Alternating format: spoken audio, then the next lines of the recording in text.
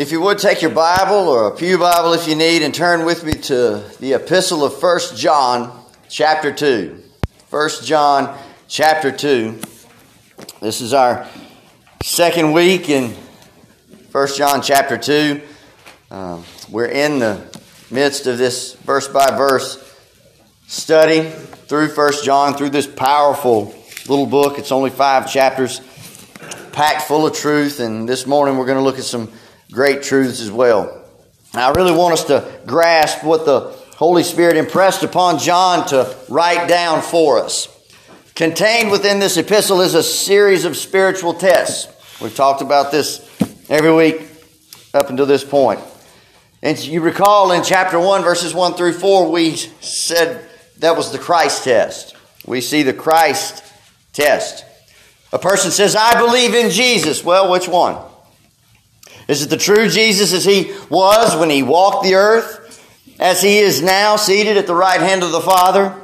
As he will be when he returns one day, and maybe one day soon, to judge the world in righteousness? Is that the one that you believe in? Is your trust in the true Jesus as he is revealed in the Holy Scriptures? Or is it one that has been formed by the desires of the world? Because the latter one does not exist. One says that they believe in Jesus. You believe in Jesus, good. The Bible says, so do the devils, and they tremble. If your belief in Jesus is a true saving one, you're going to tremble too. And that belief will direct how you live, which leads to the next test. And we saw in chapter 1, verses 5, 6, and 7, the light test. A person cannot profess to believe in Jesus. They cannot profess to love Jesus. They cannot profess to walk with Jesus and then still live like the world. You cannot profess to have been saved by the one who is the light of the world. Jesus said in John chapter 8, verse 12, he said, I am the light of the world. He who follows me will never walk in darkness, but will have the light of life. And remember, we said the word walk in the Bible speaks to the normal routine practice of one's life. Does a true believer at the very moment in which they're saved, does they just completely stop sinning all of a sudden? No. No, I wish that were true, but it's not. We do not stop sinning. What happens is that now a true believer can no longer enjoy sin. What happens is the Holy Spirit of God comes and takes up residence inside the heart of the believer and makes the true child of God sensitive to sin. The Holy Spirit makes the believer aware of their own sin and aware of the holiness of God. And when the believer sins now, they cannot continue in it long before they have to confess it and make it right with God, which leads to the next test of 1 John chapter 1, verse 9, the confession test. We said that was the hallmark, the third hallmark that John puts to us as true Christian confesses their sin. They regularly confess their sin to God. A true believer, when they sin, they will admit that they have done wrong. They will seek to make the necessary amends. They will seek forgiveness from those whom they have wronged, especially the Lord. And they will also be quick to forgive those that have sinned against them. They don't play the blame game. They don't play the victim. They don't say that they're the way they are as a product of their environment. They don't lay the blame at the feet of their parents and and say that it was because of the way that they were brought up. When a true believer sins, they own it and they confess it. When we looked at chapter 2, verses 1 and 2, we saw that John gave those 3 tests in chapter 1 so that a true believer will not sin. We said that it should be the earnest desire of every true believer not to sin, to walk in such a manner that you wholeheartedly lean upon the Lord in order to have victory over the temptation to sin. And we said that God has given us 4 tools, 4 blessings to help us in our battle against sin: the Bible, the Holy Spirit of God, prayer, and our church. Then in 1 John, the second part of chapter 2, verse 1 through verse 2, we saw that when we do fall into sin, we have an advocate who is seated at the right hand of God the Father, and it is God the Son, the Lord Jesus Christ. And when the devil comes and brings accusations against us, Jesus is our divine defense attorney. And the plea that he puts forth on behalf of all those that trust in him is his perfect, sinless, cleansing blood. And no accusation that the devil can bring will overturn that plea. So that brings us to this morning to verses 3 through 6 of chapter 2. And I want to read them to your hearing. And I want to speak to you upon this subject. Obedience is not optional. 1 John chapter 2, beginning in verse 3, hear now the word of the true and living God. And hereby we do know that we know him if we keep his commandments. He that saith, I know him, and keepeth not his commandments is a liar, and the truth is not in him. But whoso keepeth his word, in him verily is the love of God perfected. Hereby we know that we are in him. He that saith he abideth in him ought himself also so to walk, even as he walked. Let us pray. God, our Father, we do pray that you would pour out your blessing not just upon the reading and the hearing of your precious holy word, but also upon its proclamation. God, these are spiritual words that we cannot understand with our finite human hearts and with our finite human minds. So we pray that you would open our eyes through the Spirit of the living God, that you would give us understanding to how we could obey your words, that how we could apply your words, that how we could better serve you. All these things we ask and pray in Jesus' mighty name. Amen. Let's jump right into this passage. Verse 3, we see our first point, which is the test publicized. We see the test of obedience publicized. One of the main themes of 1 John is this theme of assurance. One of the reasons why John wrote this letter was to encourage the readers that they were truly saved. You recall that we said that the reason why John wrote the Gospel of John was so that a person would know how to be saved. And that he wrote 1 John so that a person could be assured that they are saved. If you flip over to 1 John chapter 5 and verse 13, I've given you this several times. It is the main verse that sums up why John wrote this epistle. Or he says, these things have I written unto you that believe on the name of the Son of God, that you may know beyond a shadow of a doubt. Not ponder, not wonder, not have anxiety and stress, but know that you have eternal life. And so John writes this epistle, and in them he places these spiritual tests in order to assure true believers that they had truly been saved. Assurance of salvation is the greatest blessing that a person can know this side of heaven. To know that your sins have been forgiven and that your name has been written in heaven and that there is a place that has been prepared for you there. We're familiar with the lyrics of the old hymn, Blessed Assurance, Jesus is mine, right? Blessed Assurance, Jesus is mine. Oh, what a foretaste of glory divine. To possess assurance of salvation is, in a sense, to experience heaven on earth. Let me give you some cross references, some cross verses that are a great source of encouragement to the true child of God. Romans chapter 5 verse 1 says, therefore, having been justified by faith, that means declared righteous. Therefore, having been declared righteous by faith, we have peace with God through our Lord Jesus Christ. This is something that I tried to get across to the young people. Every man and woman on this earth desperately needs peace with God. We tried to really hammer that home this week. More than anything else, every man and woman needs to have peace with God.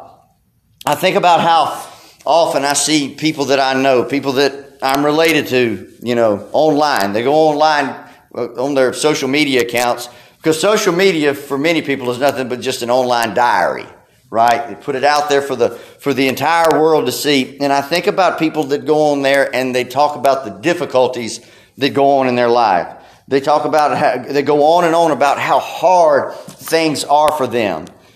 And I want so desperately to sit them down and to tell them and not come off as this judgmental Christian, because I know from experience is why I know why they're going through this, that the root cause of the trouble and the problems that they're having is because they are not doing right by the Lord. Let me just get right down to this. God is not going to bless your sin.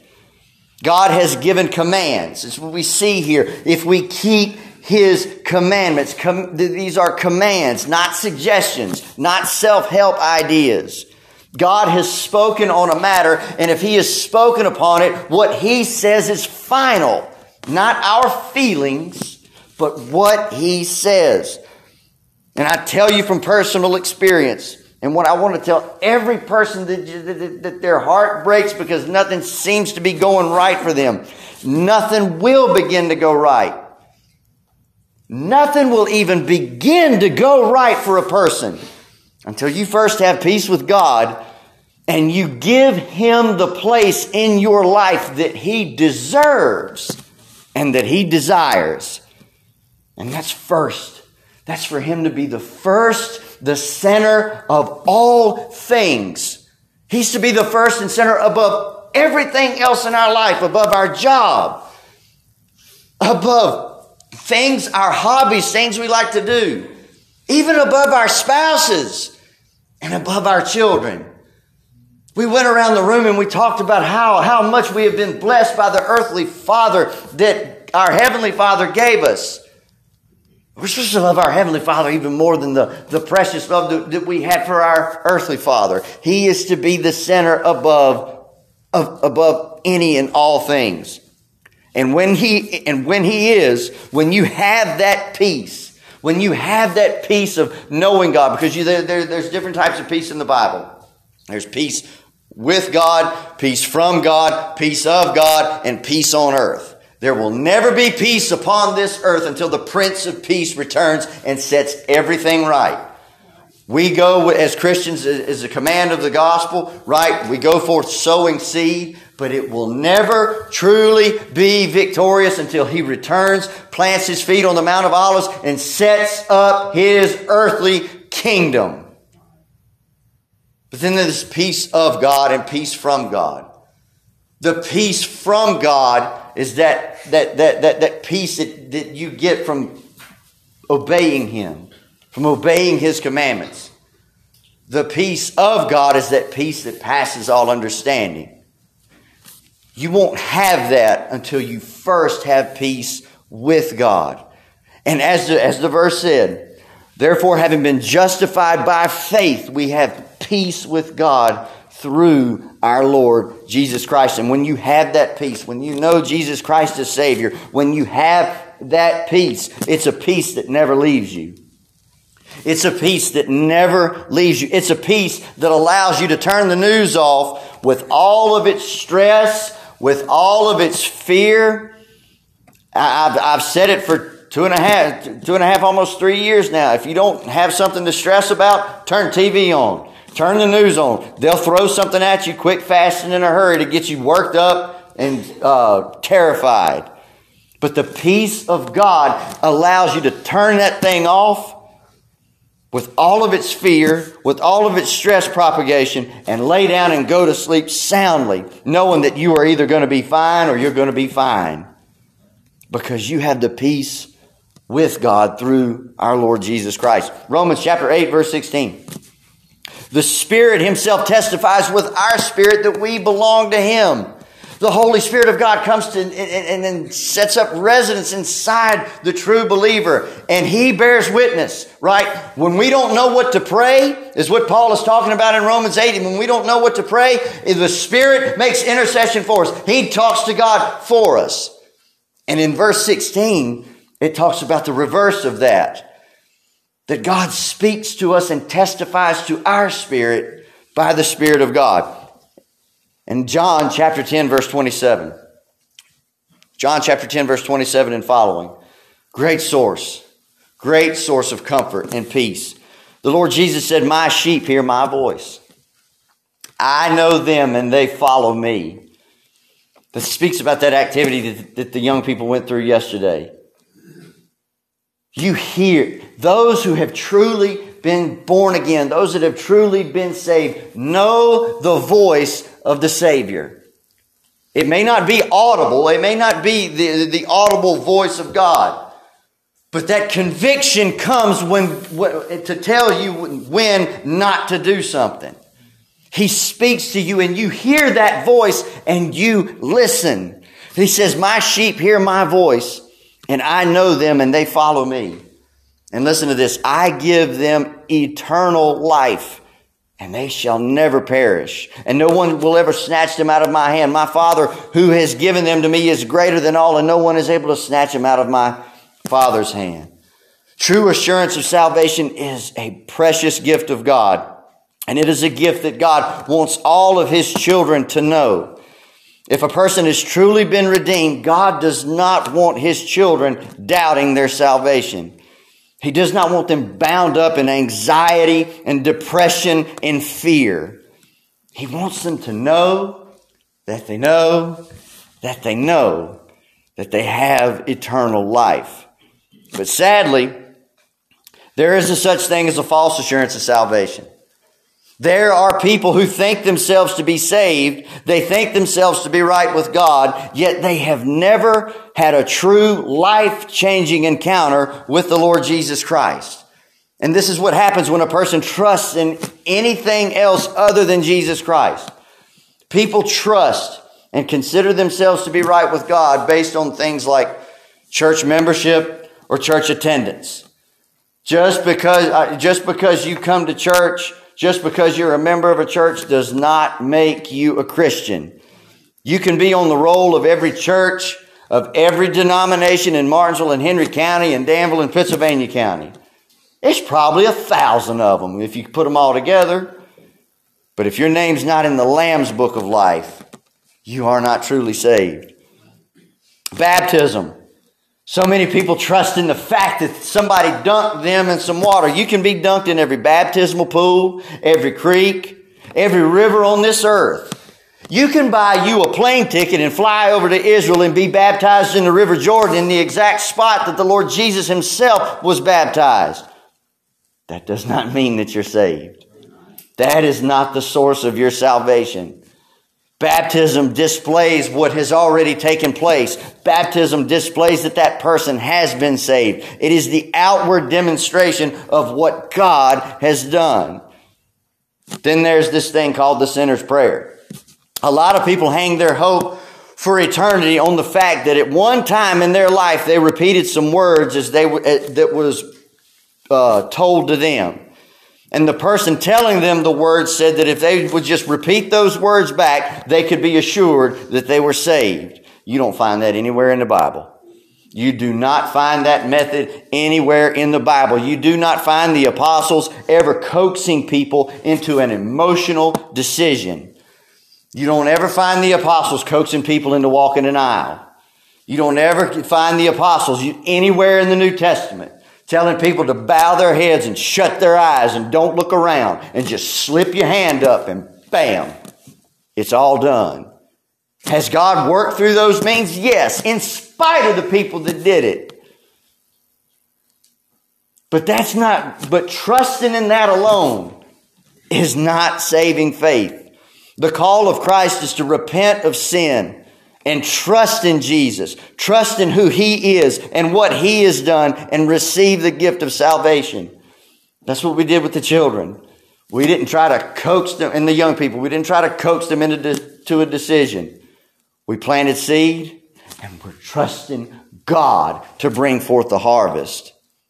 And so that's what happens when a person has a false assurance of salvation because they're trusting in anything other than Jesus Christ. What happens? You look at their life, they're not walking in truth.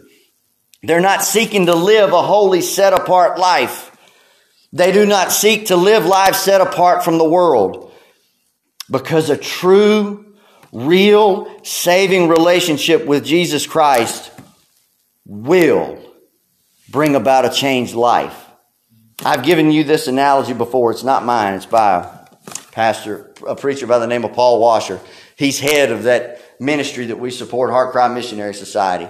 Paul Washer said one time, he said, What if I were to, and I'll use it as me, as pastor of this church. What if I didn't show up till right now? What if I didn't get here till right now? Sunday school's already happened. All the songs have been sung. Prayer request time. All of it has happened. And what if I just showed up right now and I said, hey, sorry I'm late. I got hit by a logging truck and that's why I'm late. You're going to look at me and say one of two things. Either one, I'm insane, or I'm a liar. Why? Because you cannot have an encounter with a logging truck and come out of it unchanged. Just like you cannot have a true encounter with the Lord Jesus Christ and come away unchanged. Let me ask you this morning, do you have the assurance of your salvation this morning? Can you say with absolute assurance what it says there in verse 3, hereby we know that we know Him?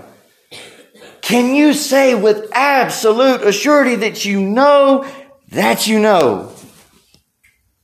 Can you say with absolute assurance that you know that you know that you know that your sins have been forgiven and that you truly know the Lord Jesus Christ? Is the Lord Jesus Christ the anchor of your soul? There's a popular song that's entitled The Anchor Holds. I've heard it sung at a bunch of funerals. I think it's supposed to be about Jesus, even though His name's not mentioned anywhere in the song. God is mentioned by name one time, but the lyrics can be applied. The chorus says, the anchor holds, though the ship is battered. The anchor holds, though the sails are torn. I have fallen on my knees as I have faced the raging seas. The anchor holds in spite of the storm. The Lord Jesus Christ is that anchor. He is the anchor. And when the storms of life are raging and they're rocking you to your very core, when the storms drive you to your knees, when you're seeking to do all that you can to do right by the Lord, to do right by man, to live a life pleasing in the sight of God, but yet and still we have to operate inside of this fallen, sin-cursed, satanically influenced world where we're subject to the sinful decisions of others, right? Where we're subject to the groaning of creation with disease. And we try as we might to do right, but nothing ever still seems to go right. It seems like the harder we try to do right, everything just keeps going wrong and wrong and wrong and more wrong. And it seems like that it's just impossible for anything to go right. And you feel forsaken and alone. The bedrock hope that keeps you from losing it and keeps you from giving up is knowing that you belong to Jesus. Is knowing that you belong to Jesus.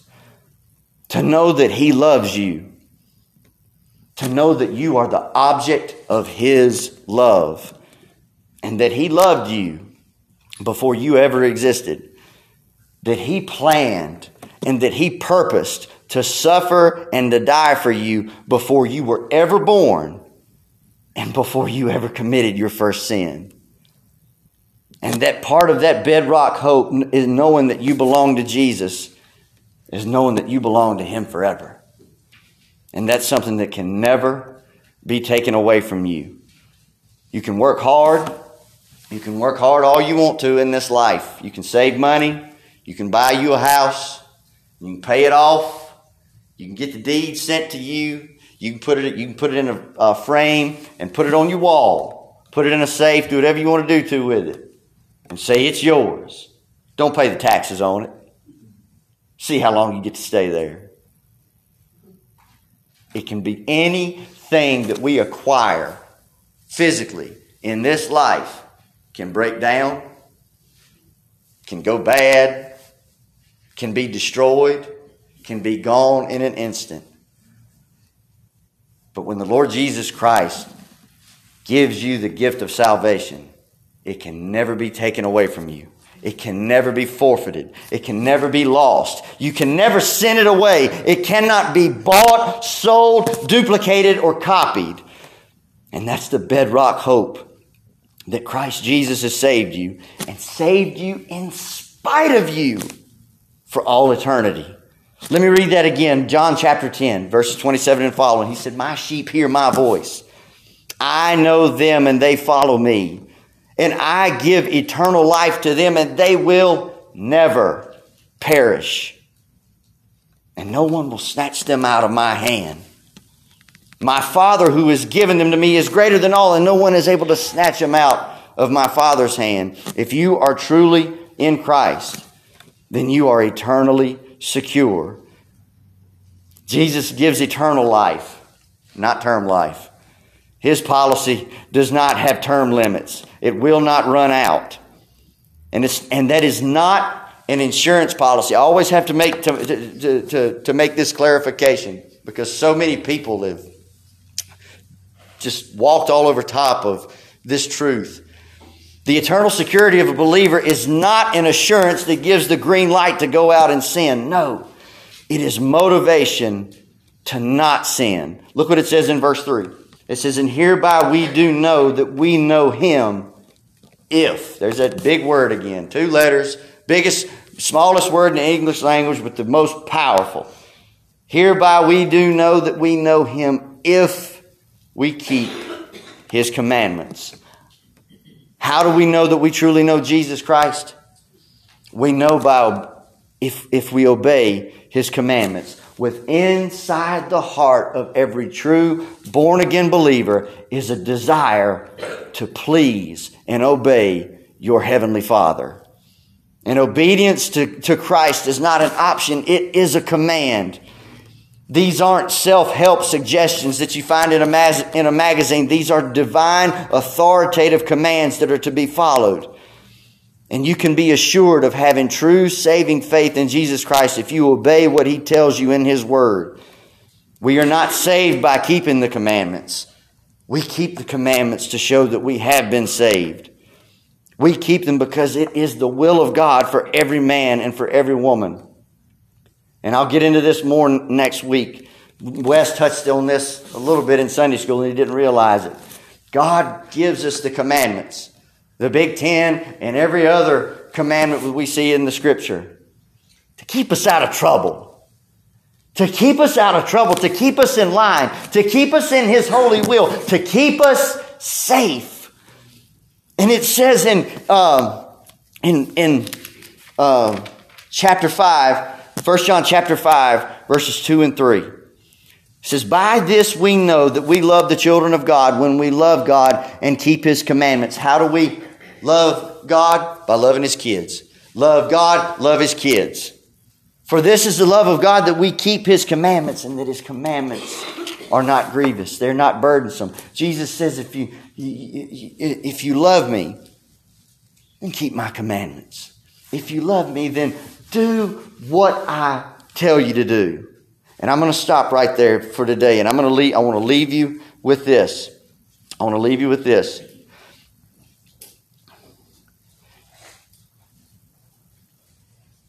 For the true believer, when the enemy shoots his fiery arrows of temptation and doubt, and the lies of the devil come into your mind and try to convince you that Christ has not saved you, when those doubts pile up and they pile up and they'll pile up, look at your life.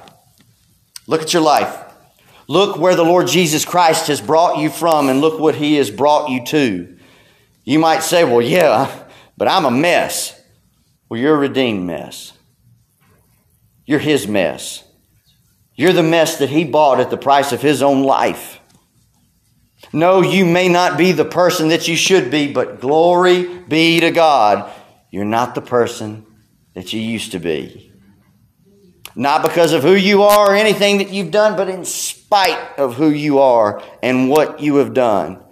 Because you've been purchased by the blood of the one who is a far greater Savior than you and I are a sinner. Let's pray. Father God, we thank You for Your word and how I've truly unworthily tried to unfold it. Father, I pray that every person here, every person under the sound of my voice that knows you as Savior and Master, as Lord of life, that they have that assurance, that they have that peace that passes all understanding, that they know that they know that they know that they know that they belong to you. Not because they're so great a person, but because you are so great a Savior. Thank you, Lord, for the marvelous, matchless gift of salvation and the peace that comes from knowing Him, knowing that no matter what comes of this life, no matter what the world says is on the horizon, no matter what dangers we're told that are out there, for the child of God that knows Jesus Christ, we're either going to be fine or we're going to be fine. Thank you, Lord, for loving us the way that you do. In Jesus' name we pray. Amen.